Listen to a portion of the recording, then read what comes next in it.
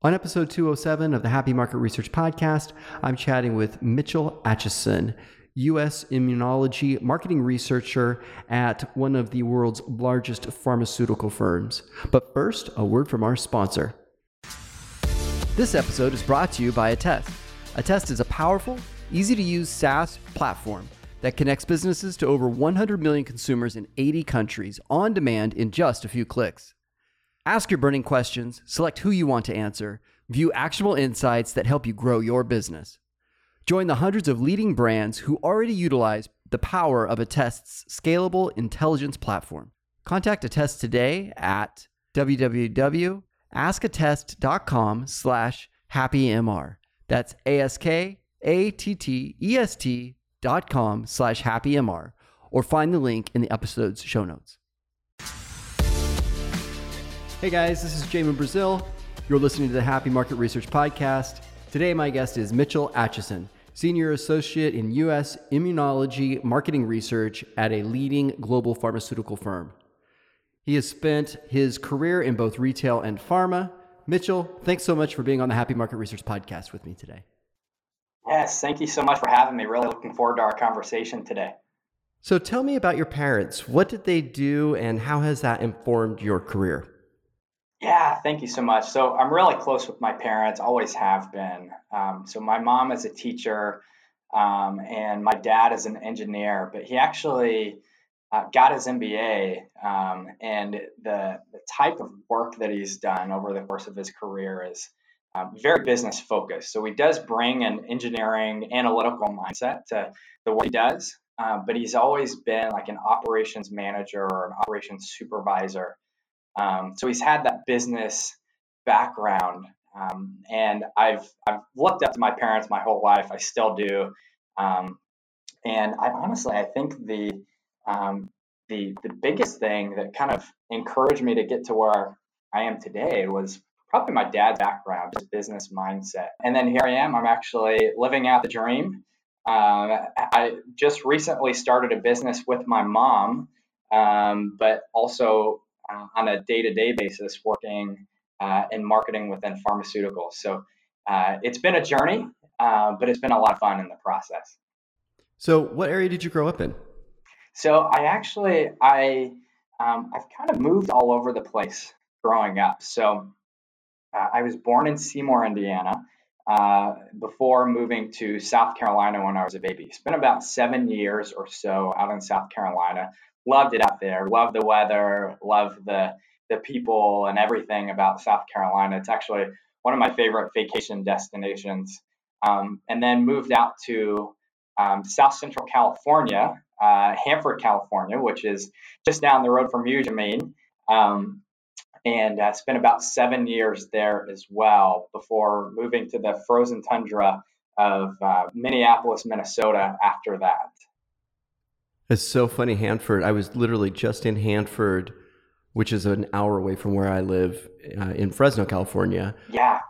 This last weekend, my grandmother at 102 years old finally passed. And so it was this, we had a lot of family flying in from all over, and it was a great experience for us. But, celebrating her life, it's interesting to me being in that particular ecosystem, because I think of Fresno as it's a 500,000 people, fifth largest city in California.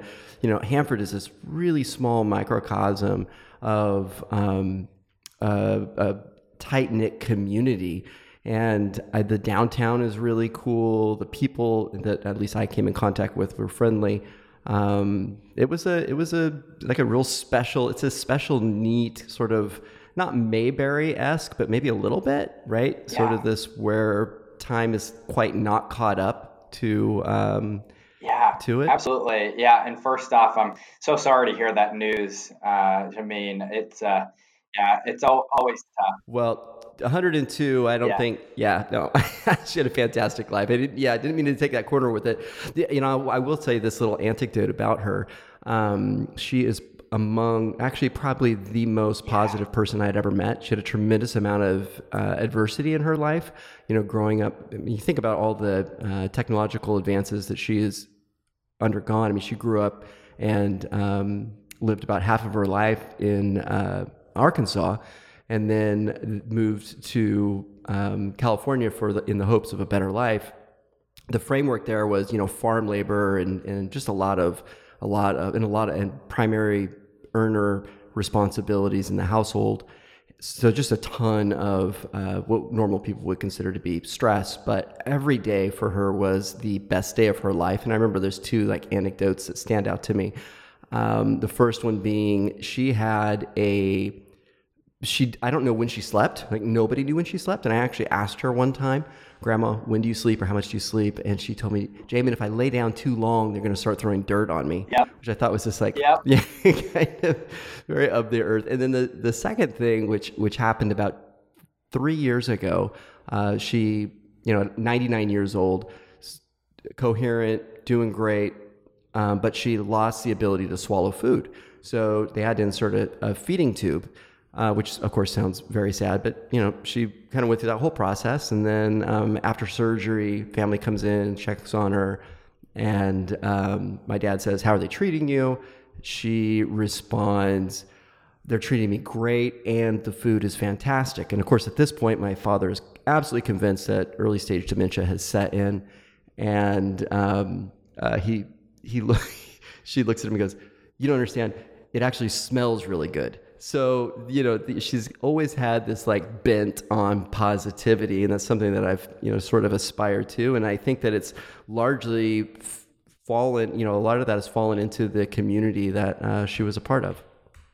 Yeah, Jamin. Yeah, that's so cool to hear, and I can share in that. My grandparents have been very inspiring in that same way. And to your point about Hanford, I think what's cool about it, you had mentioned kind of the innocence, if you will, of Hanford and the ideal kind of simple lifestyle, if you will. We very much experienced that when we lived out there, and I think it's probably something that that's what a lot of people aspire to have.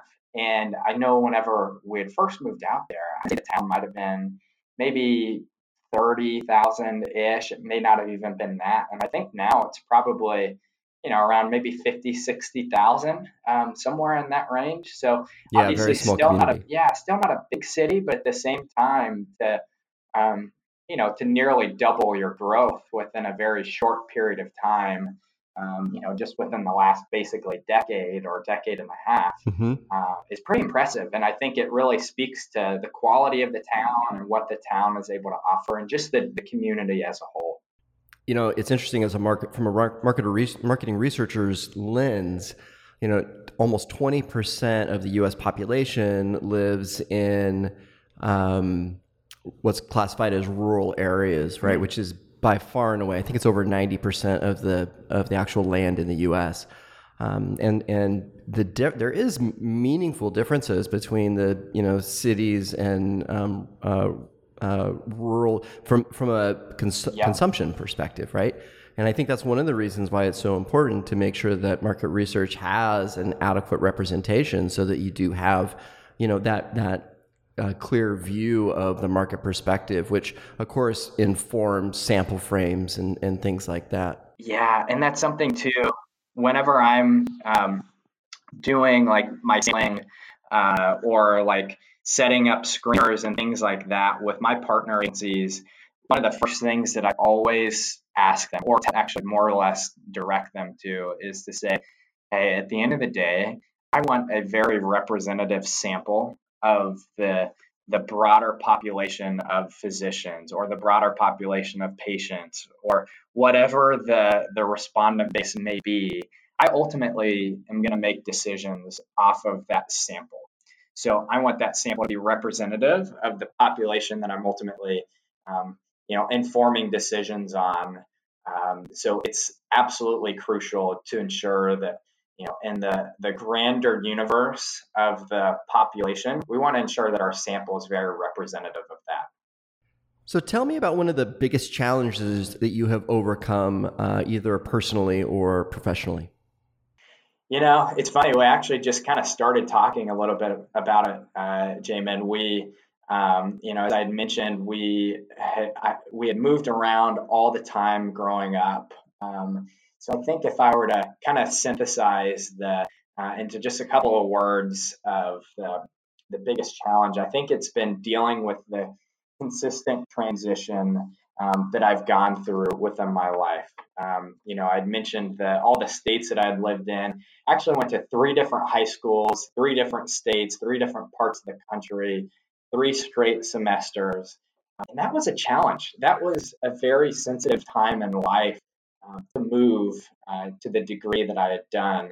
I really think just the consistent transition and constant moving, not really ever feeling like I had a home, so to speak, growing up was a real challenge. But to be frank, though, even though it's been a challenge, I usually look at challenges as, to try and be optimistic about them, to say, hey, what can I learn from these challenges? Because I find that in those challenges, it seems to be where you learn the most. So I really did grow a lot within that experience. Ultimately, I think I was able to become very comfortable in uncomfortable situations, and that's helped me today.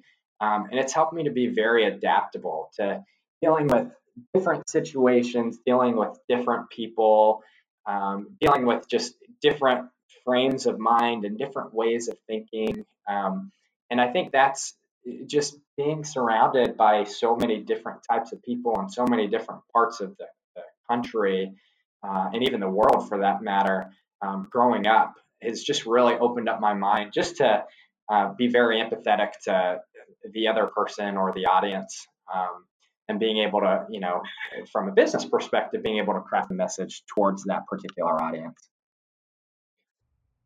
I think that so one of my favorite words is empathy, kindness, empathy. This idea that people, we naturally have a tendency to judge.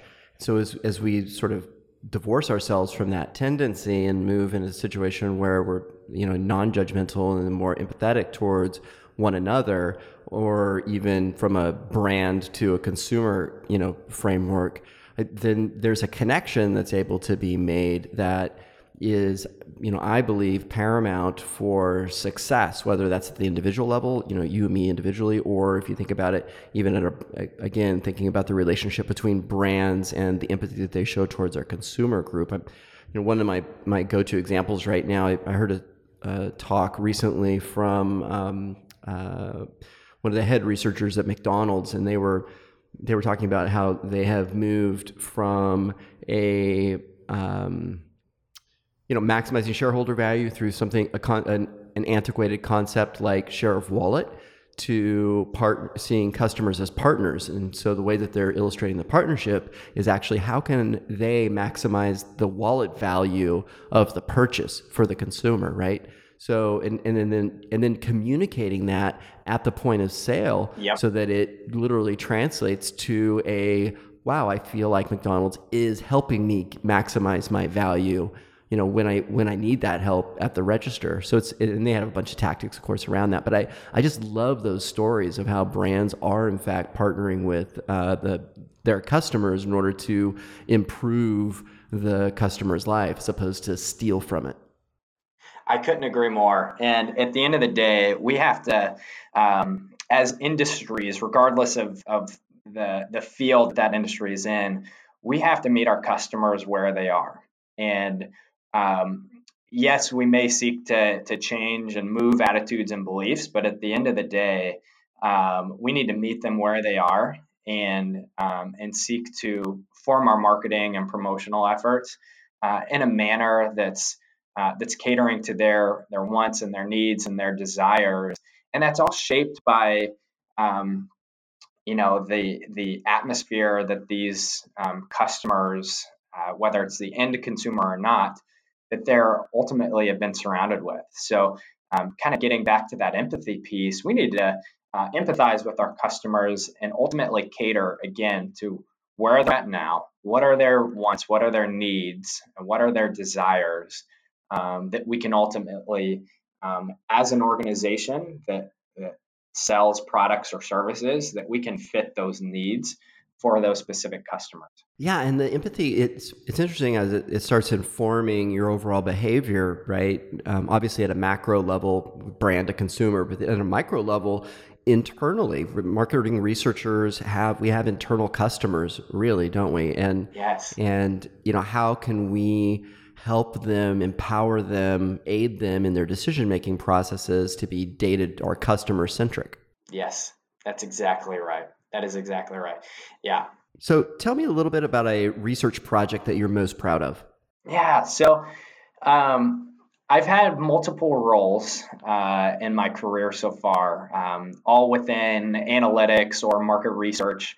But I think probably my favorite project actually comes from about 2 jobs ago. I actually worked in forecasting market research.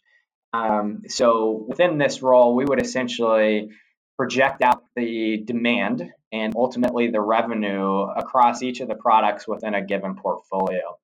Um, so every year, we went through a process called strategic plan. And this is where, again, we project out the demand and the revenue for anywhere between 5 and 10 years in the future. And this helps just to inform whatever organization it is, hey, here's what you can expect from a general revenue perspective. And it can just inform whether or not there are any gaps in revenue expectations. So that way we can, cater our strategy and investment strategy to whatever that may be. So with this, we leverage a variety of secondary sources, syndicated sources, primary market research, and ultimately leverage our deep understanding of each of the respective areas that we are in. And then we project out what that demand would be and what our expectations are for each of the given products. And then we seek to gain alignment at various levels of the company. And ultimately, the CEO is the one that signs off. And it's through those efforts that we get a really solid collaborative effort to understand the state of the business and where we're heading. That sounds awesome. I mean, Yes, it's super cool. Very yeah, fun work. I love the triangulation of to truth, right? Where you can take consumer self-reported data and then combine that with external data in order to, Yep. really add to the story narrative on, in your case, predicting what the market is going to do, and that sort of empowerment is, helps, I should say, the C-suite understand and frame the importance of those consumer opinions. That's exactly right. Yeah, and we try and as much as we can leverage all the data that we have in front of us, so that way that truly guides the decisions and the inputs into the forecast that we always make. But I will say though, one thing that we often do caveat. Now, granted, we may not do this if there's a vice president in the room, but we always jokingly say the first rule of forecasting is that the forecast is always wrong. So, so we can leverage all the tools in front of us, but at the end of the day, they're all projections, and in many cases, they're pretty close. But we do have to realize that we're dealing with, in some cases, imperfect data, but we are making projections in the future that may or may not come true. What is your biggest market research challenge? I think there are many challenges, but I think probably the biggest one that comes to mind is probably communication synthesis. So, as market researchers, we're used to dealing with a lot of data. But I always have to remember that as a market researcher, I have to recognize that a majority of my audience, if not all of my audience, doesn't have two different things. It's one, they don't know the data to the degree that I do. Just because I spend as much time as what I do with the data, I have a trained market research background. So my audience just, in most cases, doesn't have that. But secondly, my audience doesn't have the time to digest all of the data that I'm used to dealing with. So um, I truly believe that my task as a market researcher is to make my market research and make the data matter to them. So again, communication synthesis is key. So a couple of things that I really seek to do whenever I'm synthesizing whatever message it is that I'm communicating. First off, I really seek to just keep my message brief, concise, and to the point, and ultimately communicating the most important things that matter to my audience or to my customer, if you will, that I'm talking to. And then secondly, I try and communicate the so what's of the research as opposed to just maybe messaging on data. So some of the things that I do for that specifically, whenever I'm communicating verbally in a formal presentation, informal presentation, I'll tell you, I'm one of the bigger data geeks out there. But at the same time, when I'm communicating my message, I actually try to rarely communicate numbers. I try and speak in relative terms because at the end of the day, most of the people I'm talking to are not data junkies like what I may be. So I try and communicate, again, back to what we talked about earlier, empathy. I try and empathize with them and speak in a manner that's going to make sense to them. So I really try and speak in very relative terms. And I use numbers when needed, but I try to avoid them if possible, if I can deliver an even stronger message when not using those numbers. And then whenever it comes to written communication, one thing that I always do is I always provide an executive summary. And within that, I present the most important information for my audience. It may be 3 bullet points, it may be 5 bullet points, but I try to keep it very concise to the point. And even in the executive summaries, I try and avoid the numbers because I'm just trying to communicate, again, the so what. Why does this matter to the audience and what do they really need to know? And if they only had 2 minutes to digest what I'm communicating to them, I want them to take this because that's ultimately what's needed to make and shape decisions. So 2 things there really stand out to me. One is your framework for using relative terms versus absolute. Yep. My go-to example for that is no one knows how much a 6-cylinder car is worth on an absolute basis, but we all know it's worth more than a 4-cylinder car, right? Yep. So the point is that human beings, when you give us an absolute number, it's really hard for us to digest and process that. But as soon as you can move it to a relative measure, then it becomes easy to say, holy crap, yeah, that's a lot better or a lot worse or a big problem or doing great.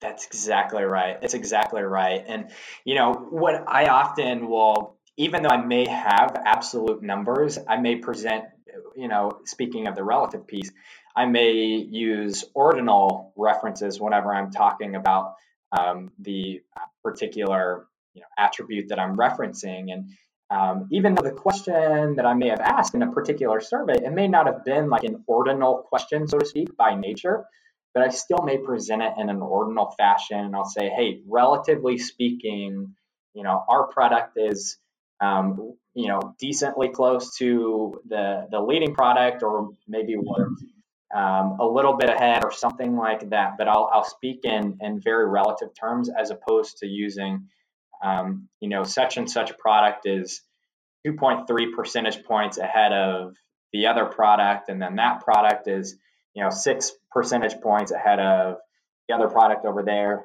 I just think that presenting in relative terms, at least the audience that I'm dealing with on a day in and day out basis, that's how they prefer to receive information. And I've always found that the discussions are much more rich, and the takeaways are much more actionable whenever I present in those kinds of terms. Yeah, absolutely. I mean, you're getting to the so what, of course, feeds that that perfectly, because as soon as you get to the relative, this is bigger than that, then or more Yes. valuable than that, then of course you have to deal with what is the implication of that. And the second thing that you said that really stood out to me, and I think that we as market researchers need to hear this repeatedly, is that we need to have headline communications. So a good example of that is when I send a memo, and I might have 10 hours invested in the memo itself, right? From just gathering content and whatever research, et cetera, or having a point of view. I always have if you only have 30 seconds, just read this. Yep. And that's the 3 bullet points or whatever that synthesizes exactly what the overall points are. And if they decide they want more information or have time, then guess what? There's a bunch of documentation and et cetera, right? That's exactly right. Yeah, I often will try and think about my audience and say, okay, what do they really need to know? And I will, in the executive summary, I put the most important pieces, and then like if I'm framing a presentation, sometimes I may even just present like the three bullet points that I have on maybe an executive summary. I try and understand, okay, what does my audience need to know and how much do they need to know? Because there may be some other interesting points, but at the end of the day, if those are just interesting points, I probably don't need to waste any of my time, and definitely don't need to waste my audience's time by communicating those points whenever they may not have any sort of business relevance. How will the market research space be different in the next 5 years? I think one of the challenges that we're facing in market research right now is attention spans in this day and age are in competition at a higher rate than ever before. So with the growth in technology and entertainment, and things like that, maybe a 15-minute survey, you may have some respondents that they spend an hour and a half working on because they're maybe messing on their phone or watching Netflix or something like that while they're doing it. So you have to sometimes question the reliability of that data. There's also, of course, unfortunately, fraudulent survey techniques such as bots that are, unfortunately becoming more prevalent in this day and age. And at the end of the day, these types of things, those are just a couple of examples. They can lead to, poor or in some cases unreliable data quality within the research that we're conducting. And truly, when I think of bad data, I think of bad data as bad insights. And bad insights can ultimately lead to bad decisions that are made for our customers. So, but meanwhile, big, quote unquote, big data, behavioral data is becoming more and more available, and it's increasing within its look back history. So when I think about the difference in 5 years, I think the reliance on that big behavioral data will increase even more significantly in the future.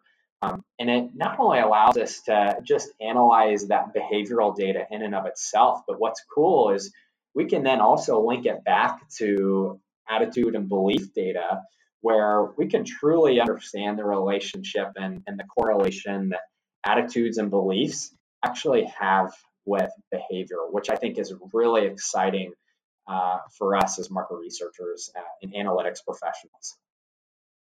Yeah, it's so funny. You're bringing up some interesting points. One centric to data quality, but you're attacking it from two different points of view, right? One is the researcher's responsibility to consider the research participant or the respondent or the other human beings, right, that are going to take the 15 to 20 minutes. And I've read a lot on maximum attention spans. When I speak, I have a rule, which is I have to earn the consumers or the listeners' attention every 20 seconds. So that creates a tremendous burden around, the content that I'm planning on presenting. And I think in research, we have not yet completely moved away from, or even materially moved away from, the 20-minute survey. There's a but if you look at the rest of, the entertainment industry is a great, I think, canary in the coal mine. There was a book written by, and I might be misremembering, but I think it was Neil Postman, Amusing Ourselves to Death. And the context there is that things, the space of entertainment is, all about faster. So They it's, are. hit them, hit us. And so attention spans are just decreasing overall. So, and on top of it, you have so many things, notifications on your phone, right? Or kids or whatever that are now interrupting your time. So we just really need, as researchers, need to take a step back and assess the survey instruments that we're leveraging and then the second part of it, which I think is honestly one of the, if not the biggest problem or concern of mine in research right now, and that is who's taking the surveys. I mean, I know of one project this last week that was fulfilled for a CPI or cost per interview of $3.75 among CEOs, and it was an 18-minute survey. And so I just kind of pull back and I'm like, gosh, does that, what CEO do I know that would take an 18-minute survey, let alone for no money, right? So that it's just, you really have to start applying our common sense factor. We don't even need spidey sense here in order to say, is this real? Because we want it to be real as researchers. And I think that we are willing to turn a blind eye to both of those facts, saying, oh, well, I got my completes. And we just need to be honest with ourselves when we're looking through this lens of, would I take the survey? Would my kids, would the target audience take the survey? And would they take the survey for that much money? Yes.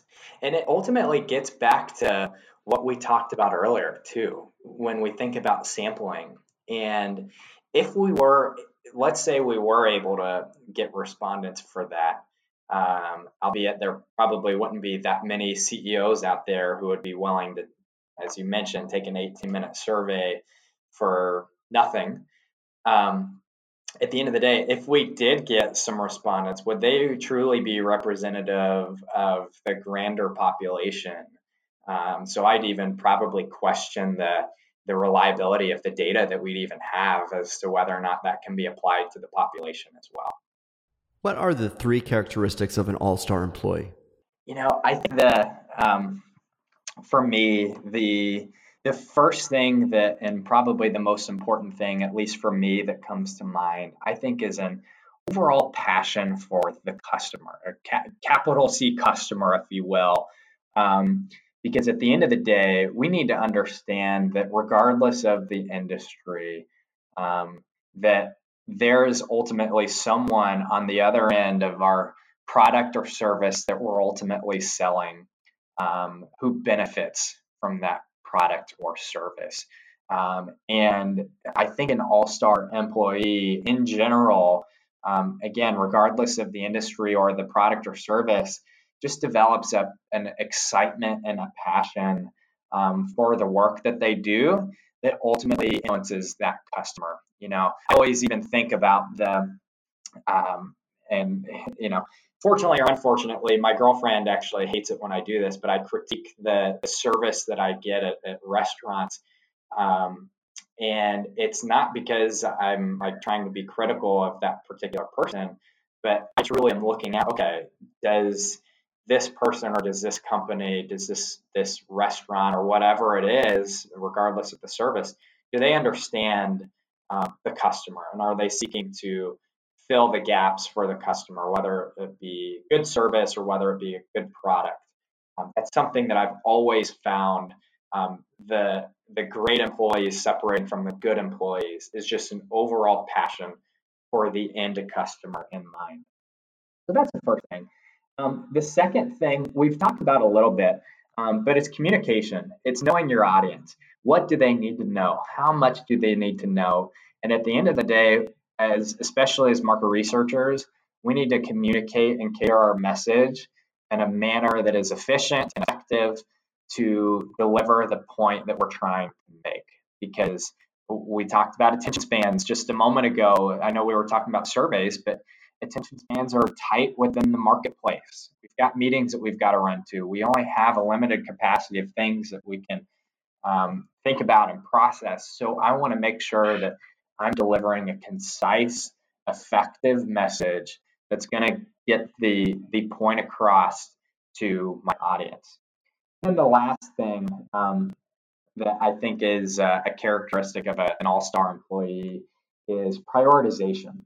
So my boss always tells me that within our organization, we want to focus on the most important things that we know the least about. So what I try and do with that, I try and use that as a filter in terms of keeping my eye on the most important things that are necessary to moving the business forward. I have not heard it said exactly like that, but I love all three of those things. So we've added a new question to the discussion guide, and I'm really excited about this, really for two reasons. One is I can't wait to hear your answer to it. And the second thing is I think it's actually something that we as people should actually have, and if we employ sort of this thing what we're going to be talking about momentarily, then it will help us as humans do just a little bit better, or maybe to your earlier point, help prioritize. And so that is, what is your motto? So my motto, and I think about this all the time. I think about it in the workplace. I think about it in the personal space. But my motto is to don't focus on moving the pebbles at your feet when there are boulders that stand in the way of your journey. And what I mean by that is there's going to be low-hanging fruit, if you will, or maybe small things that may distract you from ultimately what you're trying to do. But we have to recognize there's big barriers that stand in the way of us and our customers. There's big problems that we have to solve. Let's spend our time and energy and mental capacity focusing on what those big barriers are. To get back to the motto, the big boulders, what are those? Let's not spend the time moving those pebbles that are at our feet, but let's really focus on addressing the boulders, addressing the big barriers that are standing between us and our customers. And ultimately, as we've talked about several times, filling the gaps, filling the needs, filling the wants that our customers are ultimately expecting out of us in the products and the services that we ultimately deliver. That's great. And it also has this implication at like a day-to-day level, right? Where if, getting back to the service being bad at a restaurant, that's such a pebble in context of potentially outsized issues of maybe self-awareness that are holding an individual back. That's exactly right. And, when one thing that I do just on a very practical level every single week, the very first thing that I do when I come into work on Mondays is I develop a prioritization list. I say, what are the things that I need to get right this week? And I have a list. Only have 3 slots that I can actually put something in. So I really have to prioritize the things that I need to get right. And then I have a second section. What are the things that I need to get done? And then I can put 3 things in there as well. So these things I don't need to spend as much mental capacity on. Yes, they need to get done. They are tasks I need to complete. But at the end of the day, being right on those tasks are not nearly as crucial as those that go into my first bucket. And then beyond that, I've got an unlimited list of low priority tasks, items and projects and tasks that I just don't need to spend nearly as much time on, and that aren't mission critical to the vision that we're ultimately out to achieve. My guest today has been Mitchell Atchison. Thank you, Mitchell, for joining me on the Happy Market Research Podcast. Absolutely. Thank you so much. I really appreciate it and really enjoyed our conversation. Yeah, so did I. And to all of you who are listening, if you would please take the time to screenshot this episode, share it on LinkedIn, Twitter, the platform of your choice. As always, your reviews are greatly appreciated. I hope you have a fantastic day. Thanks.